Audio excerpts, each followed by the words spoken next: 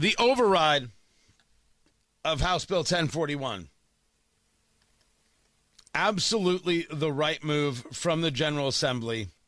And thank you. Tony Katz, 93 WIBC. Good morning. The governor was wrong in vetoing House Bill 1041. It is imperative that we make these statements. I will tell you, I'm bothered that I even have to. I'm bothered by the idea that I have to explain to any grown-up or anyone anywhere that boys are not girls and girls are not boys. Men are not women and women are not men. And I'm stunned that this is, of course, something that is considered a violent thought, a hateful thought, a bigoted thought. Could you just stop? I'm not worried if you call me names. I'm worried if we let children mutilate each other. Mutilate themselves, I should say, not each other, themselves. That's what bothers me. I'm disgusted by the idea that we think we should allow schools to be able to codify these things. That we should have teachers and educators of all stripes and unions that think that they know best for our children and can secretly work with them to change their gender. I'm not making the argument that that's happening right now in Indiana. I am making the argument that that is happening. And the idea that Governor Holcomb didn't want to make a move because, well, that doesn't seem to be an issue here. Well, the issue was boys deciding they're girls and playing in girl sports, and that had happened, so it is an issue here. And I don't understand why we're not protecting young women. I don't understand how the ACLU doesn't get that their lawsuit shows how much they hate women. Feminists. You can't sell that one. You're suing over this because kids just want to play. Well, go play. No one's stopping these kids. No one is stopping these kids. But in a competitive sport, yeah, that's called an unfair advantage. Just reality.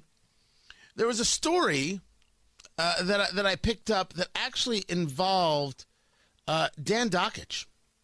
I said, that's interesting.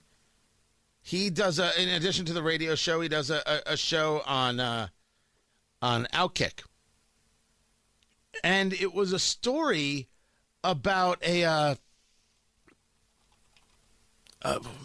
skateboarder. Is that who they are? And how she is dealing with transgender athletes and how much of a problem it is. Takes a lot to be an athlete in any sport. Any sport. And understand how difficult it is to speak out. Because you are purposely kept from doing so. You are excoriated for saying so. That's part of the problem. The actual students involved or the actual athletes involved, they don't get a right to speak because they're excoriated for doing so. I find that to be despicable. And that's what the ACLU is adding to. That's what the ACLU is adding onto. You want to be opposed to this? Well, now we've got a lawsuit. You see, you're bad people. You hate. It's not about hate. By the way, Dan Dakich was speaking with a skateboarder named Taylor Silverman, who is upset with critics who attack her for her criticism of men claiming to be women and competing in sports against natural-born female competitors. Because Red Bull let a trans woman take prize money away from a woman. They let a man compete against women. That's what happened. I don't think there's anything wrong with saying that that's a problem. And it is a gigantic problem. So I appreciate the General Assembly overriding this veto. And I appreciate those who are involved in what can only be described as this fight. But always remember that your fight is not against kids. The kids are not the issue. Kids who are confused, kids who have questions, kids who believe things, that this has been happening throughout the millennia. And a lot of this, of course, is kids who are trying to get engaged in some shock value. This is about the adults who want to support this kind of activity, and then it leads to puberty blockers. It leads to surgeries, which are mutilation of children. It leads to horror shows. And schools should never be codifying these things, which is why this legislation is necessary, which is why Governor Holcomb was wrong, and why the General Assembly is right. It's why the ACLU is not only wrong, but the idea that they're so proud of it, super creepy.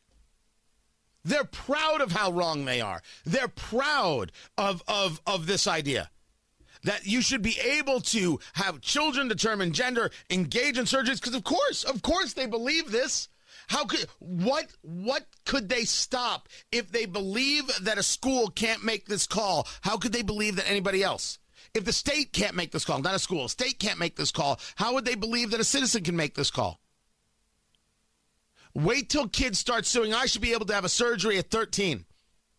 The same group of people that don't think you should be able to purchase a firearm at 18 will tell you that you can have self-mutilation surgery at 13, and how dare anybody stop them? Tony, you're just talking about slippery slopes. Maybe. Maybe I am. Is anybody denying it? Is anybody going to pretend that that's not the way this is going? That adults have to put a line in the sand? And by the way, parents, you're not your kid's friend. You're their parent. It's a completely different job. You love your kids, I don't question. But I think we do need to ask ourselves, what is the role of the parent? And I'm glad parents have spoken up. And I'm glad that legislators listened. And I hope Governor Holcomb sees that this is unfortunately necessary legislation.